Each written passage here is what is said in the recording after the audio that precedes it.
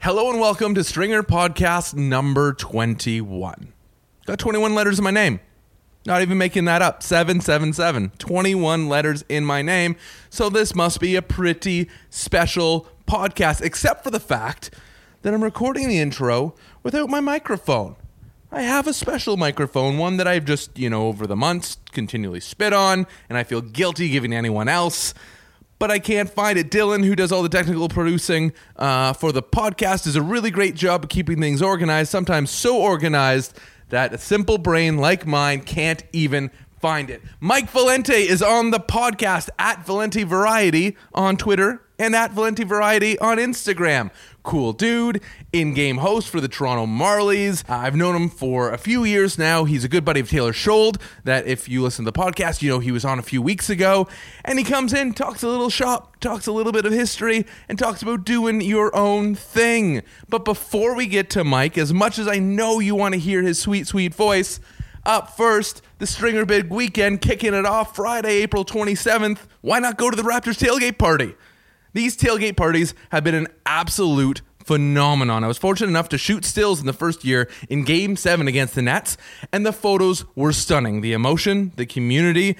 I remember hearing a Let's Go Raptors chant start seemingly 2 blocks away, and then like a wildfire, I heard it rush up and surround me. It was definitely a very, very unique experience, and I think, the fact that we see it all the time on broadcast shows that we got something special going on in Toronto. So if you haven't checked it out yet, you gotta. Plus, you get the added benefit of cheering on our Raps as they look to close out Washington. So why not be a team player? Come on, everyone needs a team player right now. It starts at 7 p.m.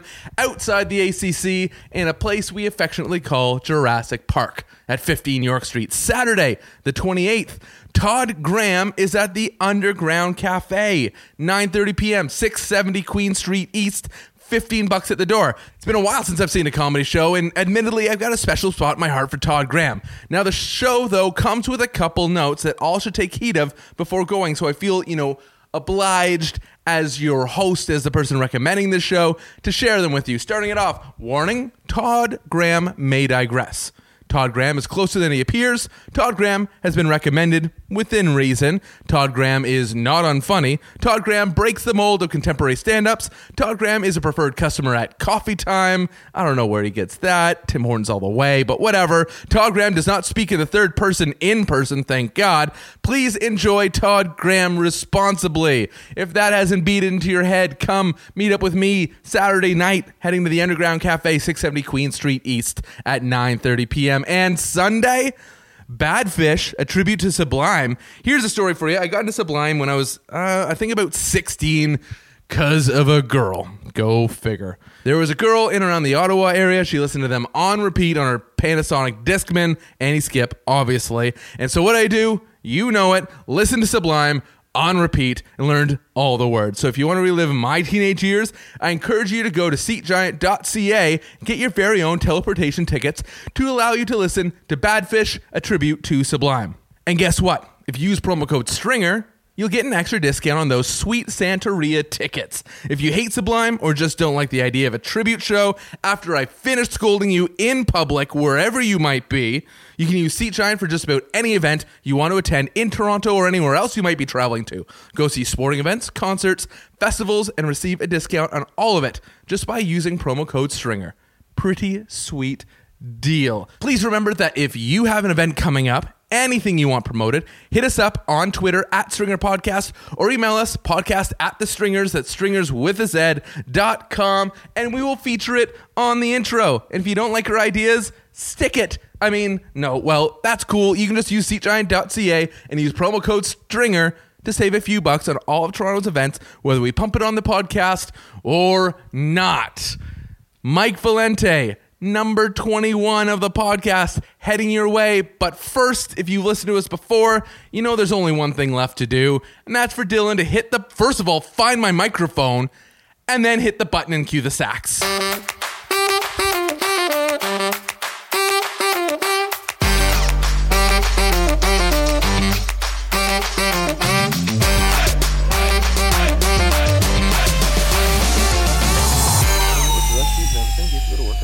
No, I'm good. I just dressed up for you, Clay. My goodness. I don't even dress up. I'm like, my aim every single day is to wear not what I wore yesterday. That's a good goal. Is to wear something different. Because it's so easy just to like look over at the pile and be like, no, that kind of went together. Yeah. I'm just going to put it on. Yeah. So, Welcome, I appreciate you not only just making the time, but also putting up with the fact that everything is in a certain state of disarray. You walk in, you're dealing with server issues, and then there's equipment strewn all over the main room, which is a bit of a pet peeve of mine. This place looks great, honestly. Honestly, I'm calling it the Stringer Lounge. You're too kind. Right? Trademark. You like that, don't you? Oh, we have to invite people back to the Stringer Lounge. I saw like celebrities out there. We should definitely have the Stringer Lounge. I can see it now. Mm-hmm. And we have athletes come through. Of course. And it's a comfy couch and like a good vibe and the lighting's just right. And you interview them on the comfortable couch. Wouldn't that be nice? For like 5 to 7 minutes. Yes. We've seen iterations of that at the draft. Like different NHL drafts. I'm thinking NHL at least. I think NBA as well, where they have like a social lounge. Yes. And I'm doing air quotes and no one can see me but Mike. They have a social lounge, which you kind of come in and it's like Snapchat and IG enabled and like sign your name on the screen and it shows up with your photo. That's what we're going to establish here. It's going to be the Stringer Lounge featuring Mike Valente. Fantastic. Mike Valente's on the podcast, everyone. Thank you so much, Clay, for having me. I'm so glad the restraining order has been lifted. What has been like 5 years since I've seen you? Oh, now I'm trying to put it together. We have a mutual friend, Taylor Schold. That's right. What a guy. Taylor's such a good guy. He is a great guy. I have like such a big heart for people. No, I don't have a big heart. That's the wrong phrase. I have such like a big space in my heart for people who make it their aim to connect other people. Yes. And build a community and make sure we're all like together and being friendly and helping each other. And that's what he does so well. He does. And he's been doing it for a long time. Like he started the Schold Media Group in 2011. I do a lot of stuff with him now too, with some video content. We started a video series. But yeah, his goal has always been to, hey, how can we help people navigate our way through this crazy industry that we work in? And how can we just make a community out of it? Because so often things are so competitive, right? Absolutely. And I think we all have a competitive streak in us. I think so. Many of us come from an athletic background. And it's kind of there, but it's also just, I think it takes a certain kind of person to want to be on camera and holding a microphone in front and center. Those guys are terrible. What jerks. And that same kind of person generally wants to be the one on camera holding the microphone, not the one waiting for his turn to be on camera. So in what's usually such a competitive atmosphere, it's great when we can kind of just all meet and do what we love most, and that's generally having a pint. Let's be honest. Having a beer. I learned from some of the CBC folk when I was just getting into hockey and just starting my short-lived career on air. It was like playoff time, and they roll out of the studio at whatever it was, 1:30 a.m., and we'd have a quick half hour to grab a beer. Or if you're super skilled, if you're a wily veteran, they could do 4 in half an hour. I've been there myself with some of these CBC people you're referring to. And whether it's knowing the bartender and having it all prepared for them when they get there, or if it's just straight up saying, no, I want 4 of these, and then subsequently finishing them in the next 30 minutes, I was impressed.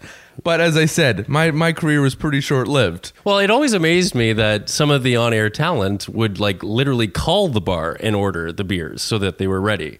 That to me was fascinating. I was like, wow, that's power. That reminds me of Cheers, or like anything like Cheers. Like you can even liken, if you want, to Friends at the Central Perk. There we go. I got it. You got it. But I want a spot that I could call. Yeah. You know what I mean? Like, I want to know someone so well where we're not actually we're friendly, but we have like a working relationship. A good they're rapport. the bartender. Exactly. Yes. I'm the customer. Yes. And I call them up and they're like, oh, you again? We know what you want. And I'm like, I'll be there. and I roll in, and that's how I imagine the rest of my 30s going. Like, it's striving for that kind of perfection. So you have big goals, Clay. Oh, yeah. Well, if we boil it all down, it's really about building relationships. I think here, so. and bringing people together. That's what You're not wrong. I'm spinning bullshit pretty hard. Effortlessly, though. Oh, I try. You mentioned the video series with SMG. Yes. I loved the one with actually Megan Robinson, yes, who was on the podcast recently. And I've known Megan for a very long time.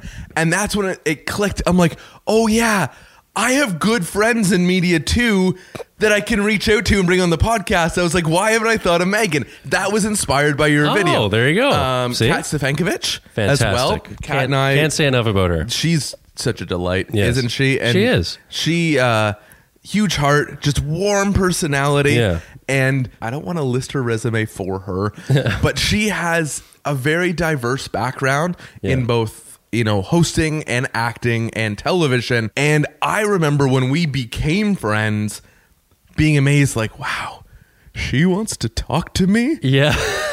She includes me in the conversation. Yeah. And of course she does. It's ridiculous to say not. During that interview, I actually told her this story and it was completely genuine. So I was living in Winnipeg for a couple years as a sports reporter, and I came home for Christmas to see my family, as one does. And I hadn't been to a Raptors game in a very long time. I knew of Kat, but didn't really, hadn't experienced her on air hosting for the Raptors. And as one does as an in-arena host, there's games that are being played during the timeouts and on the court. And this guy had no idea what he was doing during one of the games. He was a contestant, right? But she handled it so flawlessly that it actually caught my eye. Like, it was just like, I was transfixed. I'm like, wow, she handled that perfectly. It was almost like nothing went wrong because she handled it so well. And she's a super impressive presenter. Every word that she says hits. And that's the goal, I think, for an on-air person, right? Every word you want to connect to the viewer, and I think she does it perfectly. And her personality comes through. Like, yeah. I think of this when I watch television, and I watch, say it's The Walking Dead or whatever. And somewhere in my mind, I'm like, that person's really like that character. Mm-hmm. Like, I think of Norman Reedus and Walking Dead. I'm like, no, he definitely probably carries a crossbow with him everywhere. And then I have to check myself and be like, no, he's just really good at his job. Right. That I actually believe that's who he is. And Kat handles things so well where a piece of her personality comes through, where we all go through all sorts of things in life, right? We have ups and we have downs and whatever. But she is always at this level where I'm like, oh no, she's just perfect all the time.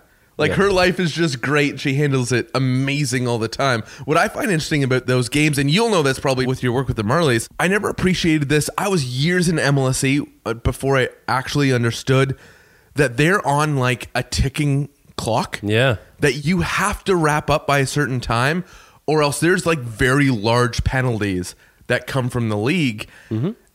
And so when you get something like you described, where you're trying to guide someone and help someone through, but at the same time, you only have like 45 more seconds to get this done. Totally. You got to keep it running smoothly. To do that calmly, whoo! Smoothly and swiftly, for sure. Yeah, well, think about it. Like, as a fan, you're not really paying attention to this, right? But if we're playing a game with some contestant during a TV timeout, that's 2 minutes. You got 2 minutes to execute this game. Hopefully they win. Hopefully it's entertaining. But you're right. You got to keep it moving, because if they delay, if they take too much time and the puck drops, that's not ideal. You're in trouble. So Winnipeg. Yes. I've been to Winnipeg once. And? Whiskey Dicks. Oh, that's not a thing anymore, but that was very popular. It's gone? Yeah, it's what is it now? Oh, it's no. something else. That's a very big thing in Winnipeg. A lot of turnover with that's certain such a shame. Establishments. Because I love this place. I was, first of all, funny enough, tipped off by Kat and her old roommate, Amberly, to go to this place. I was there for like 3 days visiting a friend, and they were like, oh, there's a bar you got to check out. It was called Whiskey Dicks. And yes, it's as awesome as it sounds. And it was pretty much as country as it sounds.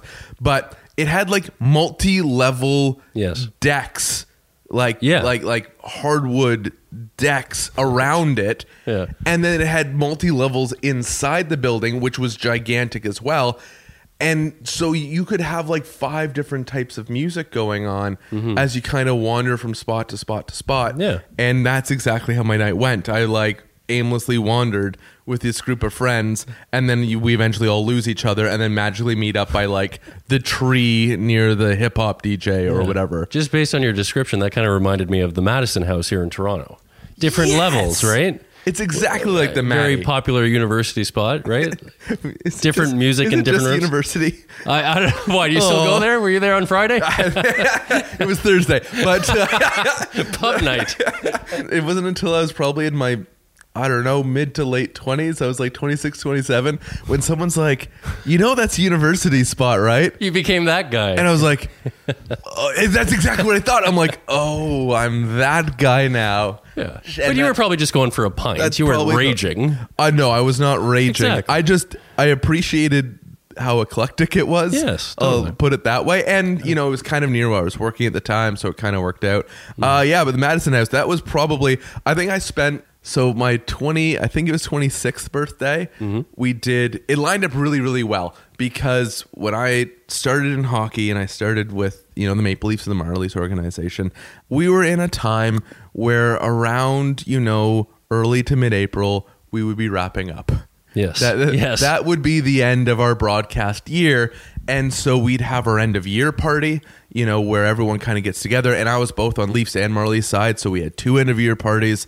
And my birthday is also right around this time. So it just was this really big birthday week for me. And it was, one of the nights at one of our rap parties was at the Madison. Oh, perfect. And I will very clearly remember that night for not being able to remember it at all. But I think that was the last time. And then I was told, they're like, oh, you're at the Madison? And then that's when the whole story ensued. Gotcha. And I can't do that anymore. No. It's funny how that happens. Do you have you must have favorite spots of the city. Yeah, I think my friends and I usually go close to Union, which I like to get away from, right? Because it's near the subway and the GO train. Yeah. For people who have to travel north. But I like going out into the different neighborhoods because, as we all know, Toronto has 1,000 different neighborhoods. Completely. It's wonderful. Speaking of birthdays, my birthday this past December, we went to Folly, which is a brew pub at College and Dovercourt. No way. So I'm going to have to check it out. I've never been there. It's not even a bit out there. It's just not central. No. And I like getting out to different places like that, right? So... yeah, that one comes to mind. Find your little brew houses. Yes. Yeah. I was out with a buddy, Alex Anthony. We've done some work together. And we were both talking about how we're so over the idea of clubbing. Yes. We're like, I would not be better off if I never step foot in a club ever again. I agree. And we kind of laughed that we're getting old. Oh yeah, definitely our childhood's behind us. Because, for me... Alex is, he's got a great girlfriend, doing big things, but I'm still single. And I think in my head, I haven't left 24, right? Yeah. So then when it kind of hits you and it's like, no, I don't want to, I kind of want to sit in a pub and watch a game and have a couple pints reasonably and go home and sleep and wake up without a hangover. That you start realizing the age we're at. No, not you, Mike. You're young. Well, you're spry. I'm 30. No, yeah, you're great. Okay. You're great. You've got all your best years ahead of you. I can kind of connect to what you're saying there, though, because I'm still single myself. And I've noticed, especially since I returned from Winnipeg, which was about a year ago, that since I've been back, a lot of people have girlfriends and boyfriends and are married and having kids. So the going out percentage among my group of friends has been lowered. And I don't care for that. You know what I mean? Yes, I'm single. I don't want to go clubbing either. No, but I still like to have a good time. And I still think that even if you're married and you have kids, kids is different. Right. I should mention that, obviously. But even if you're in a relationship, you can still go out with your friends. I would hope so. You know what I mean? It's a little sad to me when we need to start a club, I think. The Stringer Lounge. It's the Stringer Lounge. And we're going to serve beer. That's Yes, what we're going to open do. bar. It's probably just going to be the two of us. Yes. We'll get some veggie trays and some fruit platters. I would ask for some cheese, but nothing too strong because it upsets my sensitive digestive tract. Yes. By the way, I just need to thank you for having me on the show and also pushing back this interview about a week, because last week we were supposed to record this and I got sick. On my birthday. On your birthday, too. You were disrespectful. my birthday guest. Oh, my Mike. goodness. And I've you come actually empty-handed. You saved me. Oh, did I? Because we were in the stinking weeds with a project. Okay. And I was like, oh, how am I going to get through this? Okay. And then Dylan, who produces everything and is not in on our interview or our chat today, he let me know that you were ill. And I'd never want to cheer for someone being sick. No, you didn't mind. I was very thankful okay. that it bought me an extra hour of my day to try and stress over something else. No, I'm really glad you're here. For sure. And I want to make it clear I wasn't on my deathbed, but I lost my voice. And I don't know if you're aware, Clay, but with podcasts, you need audio. So I couldn't provide that for you. I think we should do the first ever American Sign Language podcast. We'd be speechless. It'd be an hour of just room tone. I was very much on Buckley's medication. I was just downing it over and over. So thank you for having me in. Here, actually, I wanted to chat about this because if you have friends having kids, I have several friends having kids. Mm-hmm. What is the appropriate etiquette for liking the photos of kids? How many do you have to like a week? Because they post several. Yes. How many kid photos do you have to like a week from anyone? Are we talking Instagram, Facebook? What are we talking here? Let's stick in the Instagram world, yes. Where they're flooding you with baby picture after baby picture. What are we required as single men that we're friends? What are we required to like? Honestly, I know everyone has their ways of liking photos and what criteria they have to meet. For me, it's... if you're a good friend of mine, I'm most likely going to like it. Oh, shit. You know what I mean? You're a way better human than I am. No, but I don't know if it is that. It's just everyone has their preferences. Like, people will message me when I post something and say, hey, that was great. But then they didn't like it online. Oh, that's interesting. But I'm trying to get away from taking that personally because... really, how am I supposed to mic up my brand well, if my friends are messaging me and not double tapping my photo? But see, this is something I'm going through in the last year or so. As people in the media, as people in media production and broadcasting, we do have to have a pretty nice following on the social media and have up our game as much as we can, right? But I struggle with that because I don't like being on it that much. You know what I mean? And you have to find that balance of, okay, I need to make my presence known and get my brand out there. But at the same time, I do want to get off my phone. You know, you're hearing people say that more now. Get off your phone, enjoy life again, have a conversation like we're doing now, even if it's not being recorded. You know, like just have a real conversation with someone. What are you trying to say here, Mike? Yeah. Well, more often than not, you'll walk into a room now with a group of people and they're all staring down at their phone. And I'm not trying to sound like a 90-year-old grandfather here, but it's true. I'm trying to... put the phone down and actually enjoy life. So first of all, I think the correct answer is once a week. Once a week, sorry, for the once baby a photos? week. Okay. But on the social media front, so I had just gotten into the media industry when Twitter became a thing. Right. And I was fortunate enough. One thing that's good is I got to pick whatever handle I wanted. That's true. Along with a lot of my colleagues at the time, we didn't have no underscores and no numbers and no fancy anythings. We just got to write our name in, and then it accepted because relatively no one was on it yet. So in the first let's say year, 18 months, it was whoever we wanted to be. Mm-hmm. Because in a sense, I was part of a group of, I felt at least, pioneers. Let's say pioneers in this city or in Canada or in sports in this city or something. But I felt like, you know, my colleagues and we were early in, so we got to do whatever we wanted. And then experts, air quotes again, experts came in and started telling us what we should be.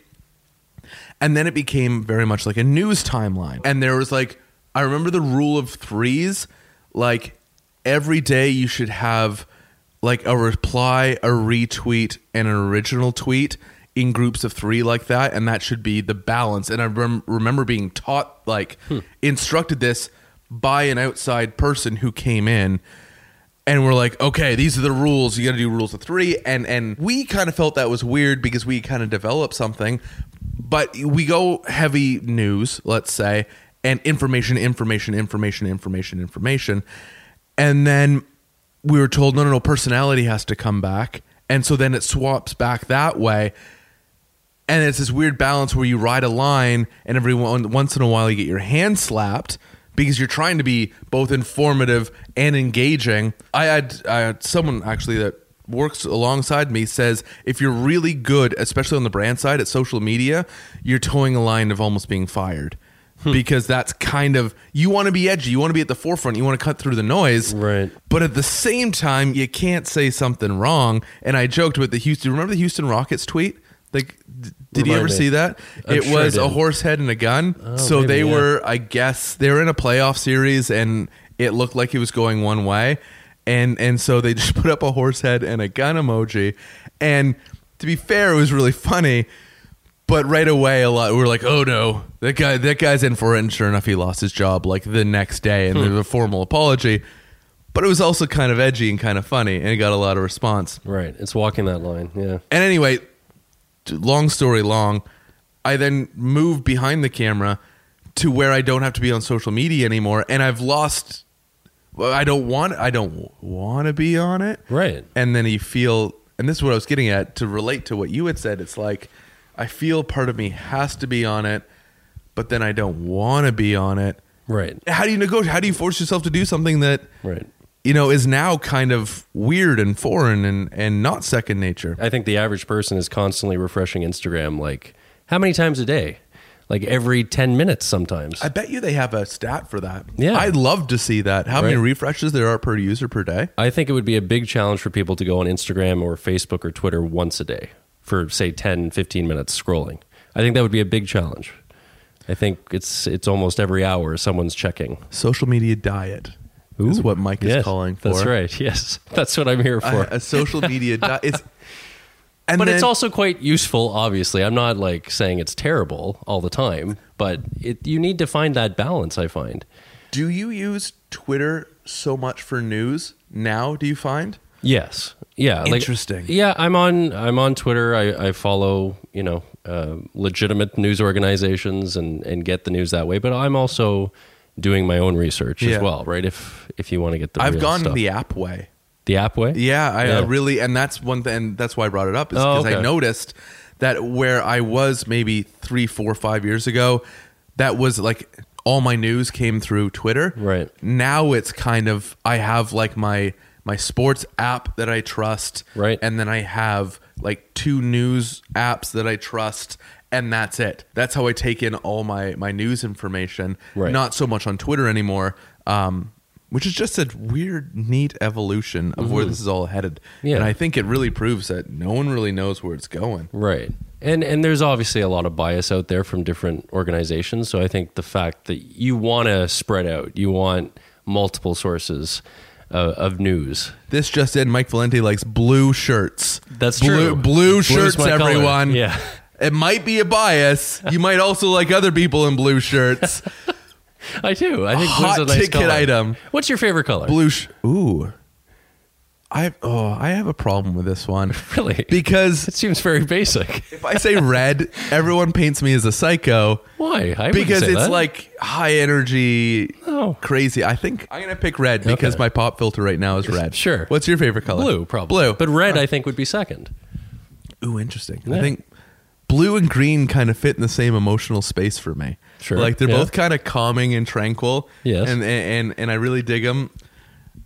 I don't know, but it has to be like a really good ocean green. This is new podcast alert. This is what we're going to do now. We're just going to sit together once a week and come up with new podcast ideas and then spend the rest of the week trying to hawk them off on people to pay money on it. This is for guys that don't understand paint colors.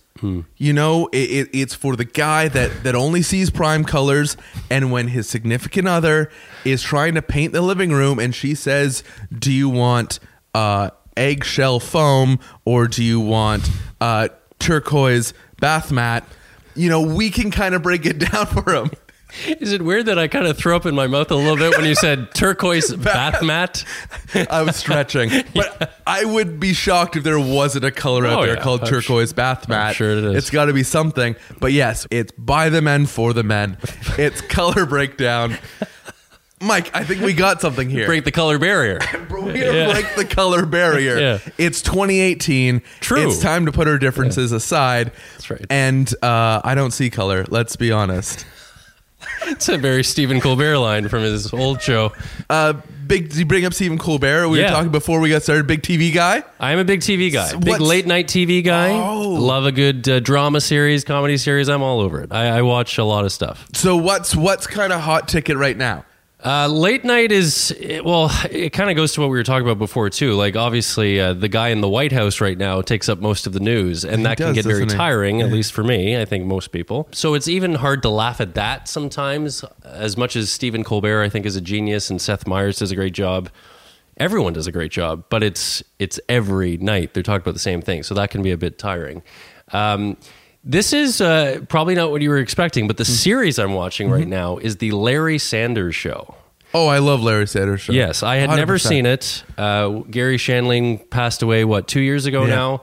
Judd Apatow just released his documentary about it. Have you seen that? Yeah, I have seen it. I was actually awaiting it. I knew the whole time it's in production. Right. And because Judd was releasing like bits on social media back to this, of course, of who's going to be part of it. Yeah, it's unbelievable. I watched it a couple weeks ago. It's a 2-part series if people listening right now haven't seen it. 4 hours long, but it was one of the best things I've ever seen. Now, before I saw this documentary, I didn't really know much about Gary Shandling. Not my generation. Always knew of him, knew he was a comedian, knew he was quite peculiar. And then I watched this, and it's not only his life story, but his career story. And I just thought it was so brilliantly produced. I mean, how many people did they get in to talk about Gary's life and their friendship with him? And everyone, how many he influenced and touched, like, yes, mentored and inspired in one way or another, is unbelievable when you realize the ripples that someone has on a community, for sure, and how they affect everything. Yeah, so I've been on a binge of Larry Sanders. I think I'm in season 3 right now, but also like binge watching all this stuff on YouTube, all his interviews on talk shows and stuff. And what I've really garnered from his life and his career is just this man was very thoughtful. And yes, he was really funny, but he was also very insecure, and he was very kind of obsessed with how he came off with other people, which I think is all these qualities we can all relate to, right? But he's really made me think. I saw some interview with him on kind of like a talk show panel. I can't remember what the show was called, but he was on with Ray Romano, and it was a lot of talk about comedy. But there was a moment towards the end of this particular talk show where he got a bit deep, and he said, as people, we need to get away from ego. We need to get away from want, and competing with everybody. Can't we just do things with heart? Can't we just support one another and kind of get away from the want side and just appreciate and be grateful for what you have? And I just thought it was so touching. So he's kind of, I tend to have an obsessive personality. When I like something, I really like it. And Gary Shandling has really inspired me since this documentary came out. And, more to the point of social media and being constantly connected, like get away. Like he became very Zen later in his career and in his life. He became a Buddhist. He removed himself kind of from that show business bubble. And you got to respect that because he was very much in that bubble for many years, and it's hard to probably take yourself out of that. And prominent in that bubble. And Totally. I think what happens is for a lot of humans, like it's a human thing, a little bit of success goes very quickly to the head. Totally. And it becomes a drug, and you just want to keep feeding that. Very right? addictive. And success to a certain level, especially when it's inwardly determined, is a good thing. But when you allow success to be determined by the people you're around, it can be a very dangerous thing. Yes. And much to that point, you just keep feeding it and feeding it and feeding it. And you can go Hollywood, like you can put a bubble over that and say, oh, it just happens there. But you see it all like in different iterations in different walks of life. And that's because as dissimilar as we might seem, we're all very similar. And that's what I loved about Judd's approach on the documentary. But truly honest approaches that anyone takes when they drop the ego. I have really, in the last, let's say, year, started following writers that I admire, like mainly script writers that I admire, as well as a handful of comedians, because I've seen a rawness there where I, in a way, relate. I relate when you say you're obsessive. I'm like, I am totally obsessive. Yeah. Like I don't want to just jump into something. I want to drown myself in something, right, and be consumed and surrounded by it. But at the same time, I believe there's levels when you throw yourself into something like a job or a career change, and you surround yourself by it. That's also, I think, an indicator of a lot of insecurity in it, because you need everything that your brain touches to be in that circle, especially, as I said, when it's a career change.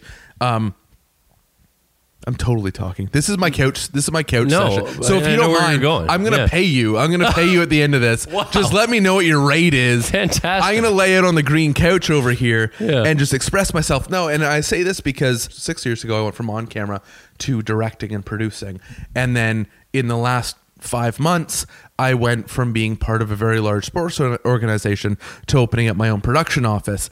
And that is the same career, but what happens is you're outside of your comfort zone. And for me, when I'm outside my comfort zone, I have to consume myself in whatever the new thing is, so that I feel like at some point I'll fit in. Right. I'll create a routine. Yeah. If I think about it all the time, and if I never let go of it, and if I read about it and listen about it and watch about it and work on it, and if my whole day is tied up in it, then maybe eventually I'll get to the point where I fit in. Right.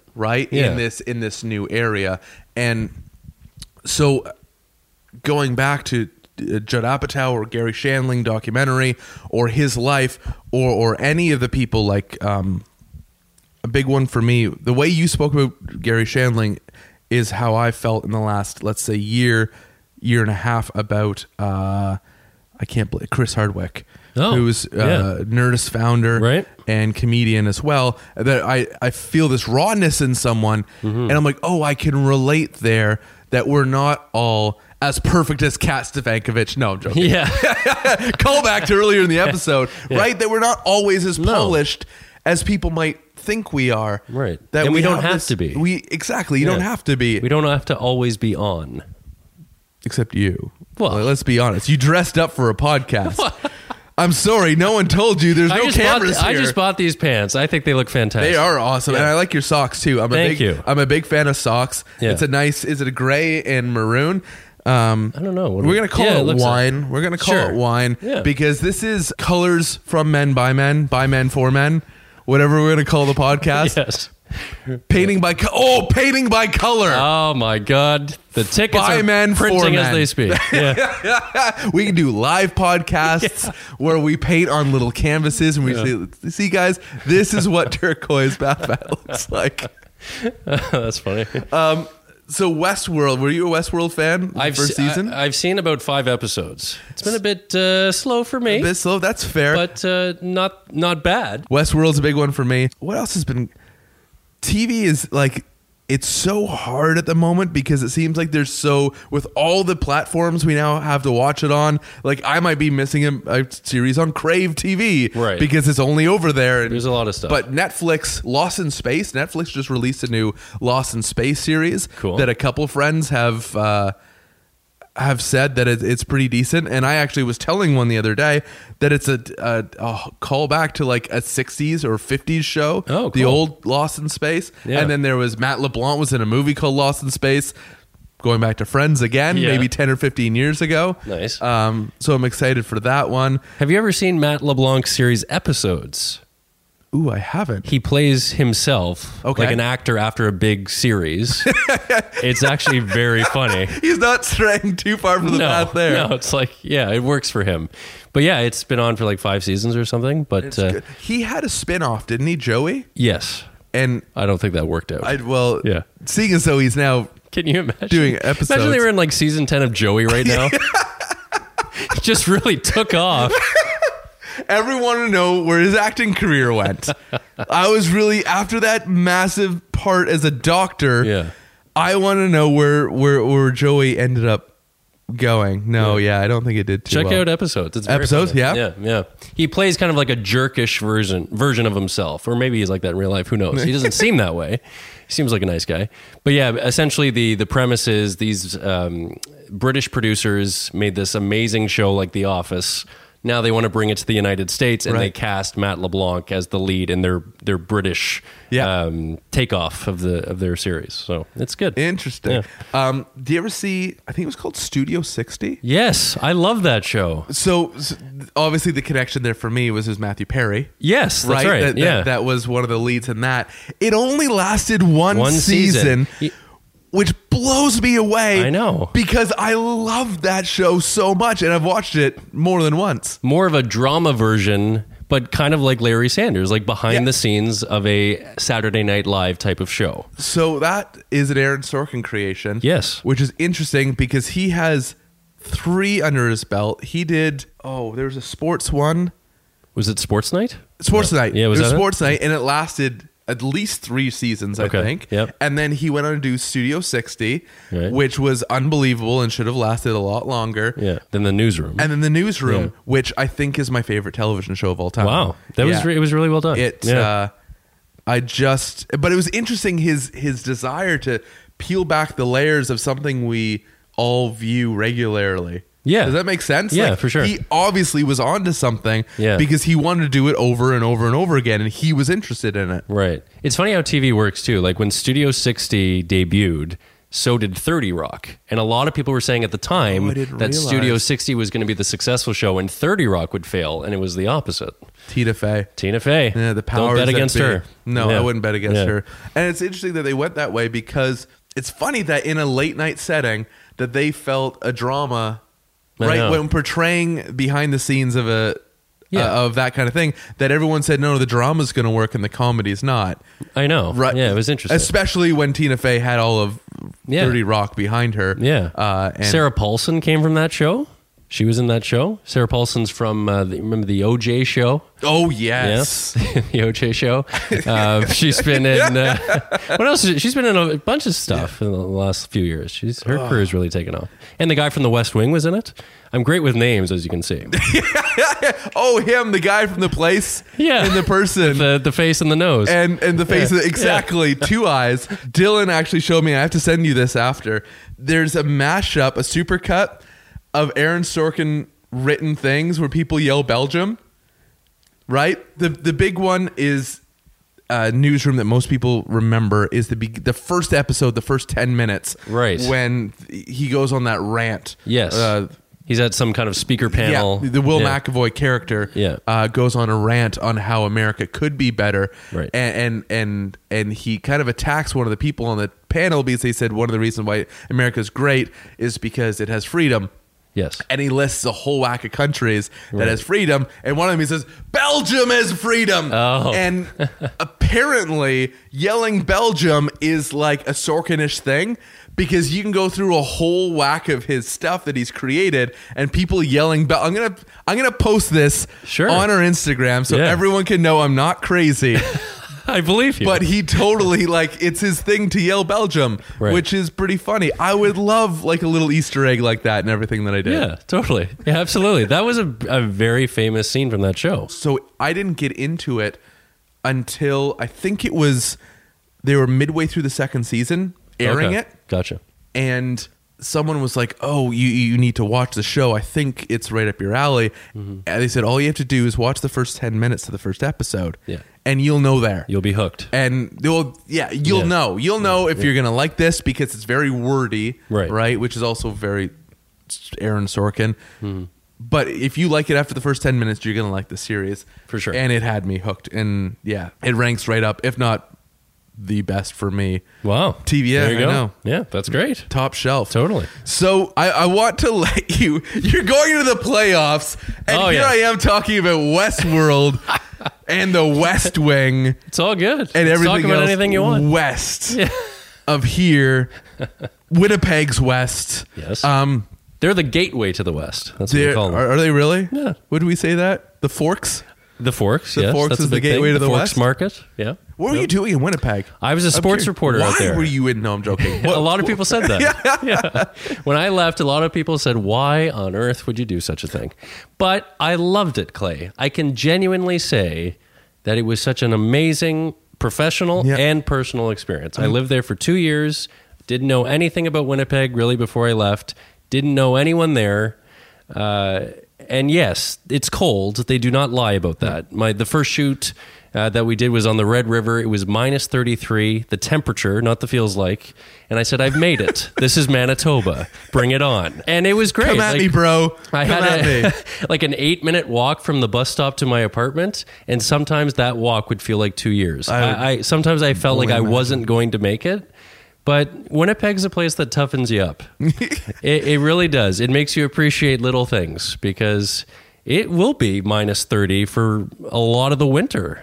I would imagine the thinking behind it, like a lot of times to climb up markets, you got to start in a smaller market, and then you move and you bounce around. A good friend of mine, Julie Stewart-Banks, is an excellent example of that because she went to Winnipeg, actually. Yes, that's right. She went to Regina, and then that helped her on her path into now being stateside, actually. So you move out. You're there. It's minus 33 your first day. What people have to appreciate, though, and I say this for a lot of people who come to move to Toronto for the first time, as harsh as the winters are, the summers are great. And that's when I went to Winnipeg. Wonderful. It was middle of August. Yep. And it's gorgeous, the middle of August. It is. And people are so happy that they're through the winter that they're dancing in the streets. Like, honestly, I've seen people, or I did see people when I lived there, when it was like 0 degrees, 1 degree in like early spring, and people were on patios. So that gives you an idea of how they celebrate. Anxious they are for a little bit of vitamin D. Winnipeg was the first time I ever bought a bucket of beer. Oddly enough, I don't know why it was the first time, but it was like, you get 8 bottles in one bucket and they bring it out to you. Yeah. I was like, this is a place I could live, I tell you. And then I never went back. Which I think is common, but it shouldn't be. A lot of people would joke with me that I worked for Winnipeg Tourism because I was just constantly touting it. But it kind of, that suits my personality. Yeah. Like, I'm the type of guy that will embrace anything that's in front of me. Yeah. But I genuinely liked it. I wasn't just saying I liked it. I did. There's a ton of arts and culture there. The music scene there is fantastic. There was just, it felt like a small town, and there's like 800,000 people living there. So it's not a small town, but it feels like it. New podcast idea. The Winnipeg Minute featuring Mike Valente. Just give me a call once a week. And the Winnipeg Minute's either going to be 15 seconds long because there's not really anything going on. Or on the flip side, the Winnipeg Minute is going to be 48 minutes long. Right. Because you just talk around everything for a really long time because you're really inclusive and want to bring everyone together. Right. Which it's kind of, that's my take on the people of Winnipeg is I could start a conversation and never leave it because they could just chat about life for the whole time because people are all about Winnipeg Minute starring Mike Valente. It's coming your way. I'll also paint by color paint by numbers the podcast by so men many for projects. men. So many projects. We're trying to expand our brain here. Yeah. So I would imagine Manitoba Moose are pretty big in Winnipeg. Winnipeg Jets obviously are pretty big. Then you also have the CFL team, which is the Blue Bombers. The Blue Bombers. Thank you very much. They've struggled for a while, but the support is still there. What are some of the different areas you explored doing sports out there? Because I bet you it wasn't all hockey and football. No. Even though that's maybe as a Toronto kid, that's what I would think. Yeah. No, that's honestly one of the best parts of the job that I had out there was that it was a focus on community sports. So we would, like I did a story on baton twirling one day. And that was one of my favorites, to be honest. And I'm not saying baton twirling is huge in Manitoba or anything, but obviously curling is big for them. I think there's more curlers. I'm not joking when I say this. There's more curlers in Manitoba than anywhere else in the world. Per capita or just period? I don't know, to be honest. It might be period. It might be period, yeah. And they have a very popular minor league baseball team there called the Winnipeg Goldeyes. They're part of the American Association. And that was actually a big part of my job. We would host live broadcasts of these games. So I was the host. I was the producer of Goldeyes Baseball. They won a championship while I was there, which was very exciting for the city. So yes, they're a very tight-knit community, especially in sports. My favorite was always kind of discovering these athletes that probably have a good shot at the Olympics one day. Track and field runner Victoria Tuchinski comes to mind. She just got a scholarship, I believe, in Pennsylvania. And she has, I think, a legit shot of making the Olympics one day. So years from now, if she does make it, even if she doesn't, it'll be a nice feeling to know that, hey, I talked to her when she was fresh out of high school with like this huge future, So yeah, there were a lot of moments where it's like you just appreciate the sport and the time and energy and certainly the skill level that goes into it.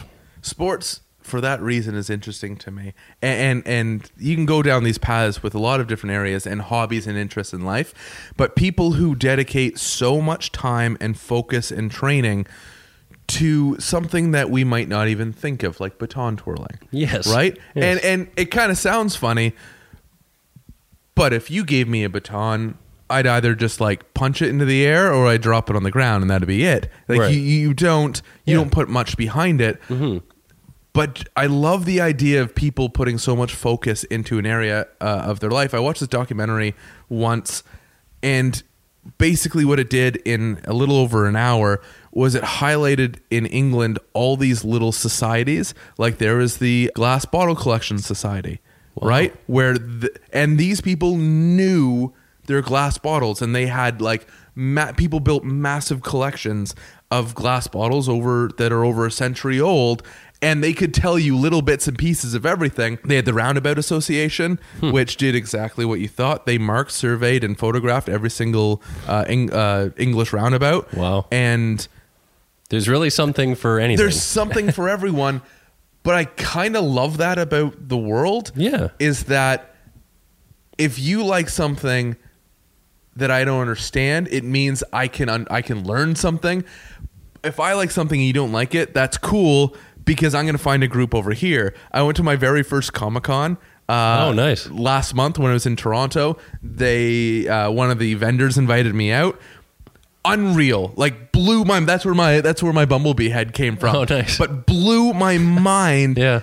Because I felt like I understood the group I was with. I was with a group of people that really love something and kind of are a little bit obsessive over it. Right. And so maybe comic books aren't my thing, but obsessing over things totally is. Right. We can appreciate that passion exactly. for whatever that passion is for. Exactly. Yeah. And I think that's how I again connect with sports, because it's like you just see the inner workings of everyone's passion kind of coming through and resulting in something. And then you get the success. Like there's no better sports movie than when everyone lines up to the coach and want to give him their jersey so Rudy can play. He can dress for the last game. And Rudy, right? There's no better feeling than the underdog getting the chance. And in a weird way, that's what we're all rooting for, even with our It's like one day I am actually going to be Spider-Man. Like if I dress up every day in a costume, like I will actually be him and be able to save someone, or my baton twirling might stop a bank robbery. Because I just have it in my backpack and I can huck it out. One day in Winnipeg, it was like minus 30 degrees, and a guy tried to rob a bank, and the police officer said, "Freeze!" And he did. Is that a Winnipeg joke? It's one I made up, but let's call it a Winnipeg show. That's what happens there in the climate. Dad jokes with Mike Valente. That's right. That's my passion project. That's your passion project. Yeah. So you move back to Toronto, promptly get a job working with the Toronto Marlies. Yes, that's right. Which is has a really dear place in my heart, because I worked with them for 3 years, 4 seasons. Fantastic. Four seasons, including the 2012 run to the Cup, which that's right. ended abruptly. Right. But still, that was the first time I ever got to go with a team to a championship game, which was unreal. How's it been? Have you enjoyed life at the Ricoh Coliseum? I have loved it, Clay. It's been such a great experience. It's such a gem, isn't it? It is. An old barn. Oh, my God. But right in the heart of the city? For sure. It's a beautiful place to watch a hockey game. It's very intimate. There's about 8,000 seats in this place. If you haven't been to a game at Ricoh, you got to go. It's fantastic. And they're in the playoffs right now. But yeah, they've had a historic season. I mean, they set the record for most road wins by an AHL team, 29 wins. Best team in the league, literally. Yeah. I'm not just saying that. So I think it's they had 54 wins total in the regular season. So They've done pretty well, so we're very excited for the playoffs. But it's been a great experience. I remember, so the 2011-12 season where they went to the Cup was kind of a weird one where they that was, I think, year 2 under Dallas Eakins at the time, and they kind of built as they went, and they got these prospects coming out of college at the very end, names of Jake Gardner. Yes. People might recognize that name. Nazem Kadri was on the team. Matt Fratton was on the team. Corbinian Holzer, who's still playing with Anaheim in the playoffs right now, was on that team. But then the next year, when they had, I think their previous point total high was 12. Actually, you might know this. May have been the 12-13 season. Yeah, I think you're right. I think it was that year.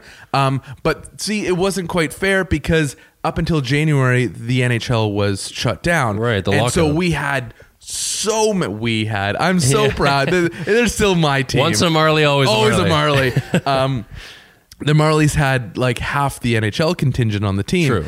But this is exciting for a completely different reason. This is a dominant, mostly young, youthful Marley squad that has a whole future ahead of them and isn't being just borrowed for the year or for half of a year. Yeah, totally. And how many of them did the Maple Leafs call up this year, right? Kapanen started the season with the Marlies. He's up with the Leafs. Dermott's now up with the Leafs. He was huge for the Marlies. Gauthier went back and forth a few times this year. Freddie the GOAT. I love the Justin GOAT. Hall obviously had a pretty good 2 games for the Leafs. Yep. He'll be there one day. That's always kind of really received my appreciation with the AHL, right? Because they're constantly changing their lineup with call-ups to the National Hockey League, to the Major League team. And the fact that they have maintained this chemistry the entire season is really impressive. It puts, I think it really shows the true colors of the coach. It really puts him to the test because you have a couple things a couple expectations you're managing.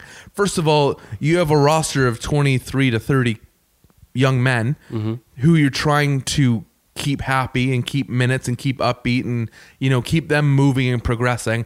But then you have a system that might not be your system that's passed down that you're trying to work within. You have, as you said, constant roster changes that you're trying to deal with on a nightly basis. And then you have an AHL schedule, which on its own can kick your butt. Right. 3-3 is still a thing. That is still a thing. Friday, Saturday, Sunday. I remember the worst 3-3 I was ever in. It was Friday night in Toronto. Saturday, Grand Rapids was the furthest we'd bus without flying. Oh, wow. But it was in winter time. Yeah. So it was Saturday in Grand Rapids for an afternoon game. Right. Generally what would happen is we'd bus through the night, nap in the hotel, and then go to the game. But because the weather was so bad, we ended up arriving at the arena at right before 2:00. And crazy. There was a 3:00 game. Yeah. Then we had to get back on the bus for Sunday afternoon game back in Toronto. It's crazy. Man, they put in their time. Yeah, they sure. really do. So I have so much appreciation for the coaches there, and I think that's why it has a really good spot in my heart. Totally. So this is going to be weird though, because we're recording this on a Wednesday. True. The playoffs start This Saturday. but last Saturday, because when the podcast goes out, sorry, the Marlies will have played 2 games. Yes. It's Saturday, Sunday. Right. And let's just say the boys gave 110%. That's right. They went out there, but I got to give credit to the opposition. They put the best foot forward. That's right. You got to give them credit. The boys hit hard, they checked hard, they went deep, they got pucks deep, yeah. And they did all the right things in the right areas of the ice. Right. So, whether it be 2-0, 1-1 or 0-2 in the series, trust me, there's a lot of great hockey ahead. For sure. Very well said. Thank you very much. How does the series break down home and away in a 5-game series? So Saturday, Sunday at home for the first 2 games. I believe it's Tuesday, Thursday the following week, and then they're back home for game 5 if needed on the Sunday. So this coming Sunday, you might be able to see your Toronto Marlies at home. Yes, for game 5. If not, for game 5. If not, it's because they're rolling on to the next round. That's right. It's because they're just going to keep... Mike's going to do the one thing I couldn't do, and he's going to take the team right to the championship. We're Lift excited. that Calder Cup, Mike, because within the organization, you have Toronto FC, you have the Argos, recently winning championships, Yes. you have Eastern Conference leaders, Toronto Raptors in the playoffs. Oh my goodness, you have the Maple Leafs. How do these people keep up? I know. Honestly. I feel bad for every one of the 50 Bay Street offices because everyone wants to do playoffs all at the same time, apparently. But this is a nice change because it Oh, never isn't it? used to be like Oh, my this, right? goodness. So we're still, I feel like most Leaf fans or most Toronto sports fans really are still coming to grasps that this is now our reality, that most teams under MLSE actually do make the playoffs and have a legit shot of contending for their respective trophy. I feel bad for all the pundits though that were like, they're just fine making their money in the regular season and they don't really want playoffs. Because screw you. Like you got nothing now. Yeah. You got to find a new excuse. Right, exactly. And if they only knew the amount of revenue that's generated in the playoff game, it's everyone wants to make the astronomical. playoffs. It's crazy. Yes. I have Raptors season seats, and I saw how much my ticket prices went up in order to go to the playoffs, and I'm happy to pay it. Right. Take my money. I want to watch this team go right to the end. The year they went into the conference finals against Cleveland, it cost twice as much for those playoff games that happened over 6 weeks than it did the whole 41 games that I got before. There you go. Yeah. And it's a tough pill to swallow, but course. come on, we're all in it together. Totally. We're here for playoff basketball, hockey, soccer, football. Fill in. As David Putty would say on Seinfeld, got to support the team. Can we sign off with that? Sure. That's such a great sign off. Sounds good. Mike, I feel lighter. I feel Me too. refreshed. I have not looked at my phone in the last hour. Hasn't it been nice? I have collected like a new member into my community. We have come up with new podcast ideas. Like I learned about Winnipeg and their American Association team called the Gold Eyes. Gold Eyes. Yes. I was just about to say that. You took the words right out of my mouth. Absolutely. The Gold Eyes. We talked about the Blue Bombers. But I do like to end the podcast the same way every single time. I've heard about this. Have you? I have listened to the show. Are you prepared? I think so. You think so? You lead me into it. Okay. So it's important for me that everyone... it's important for me that I learn this, but to take care of the little things in life, because I think if we are looking positively and taking care of ourselves in little ways, then we're able to be the best version of ourselves when we're in front of other people. So I like to tell people, please, please, please, eat your vegetables. Thank you very much. Mike Valente. Thank you so much He's for a having me, boss. Clay. I appreciate it. You're a good man.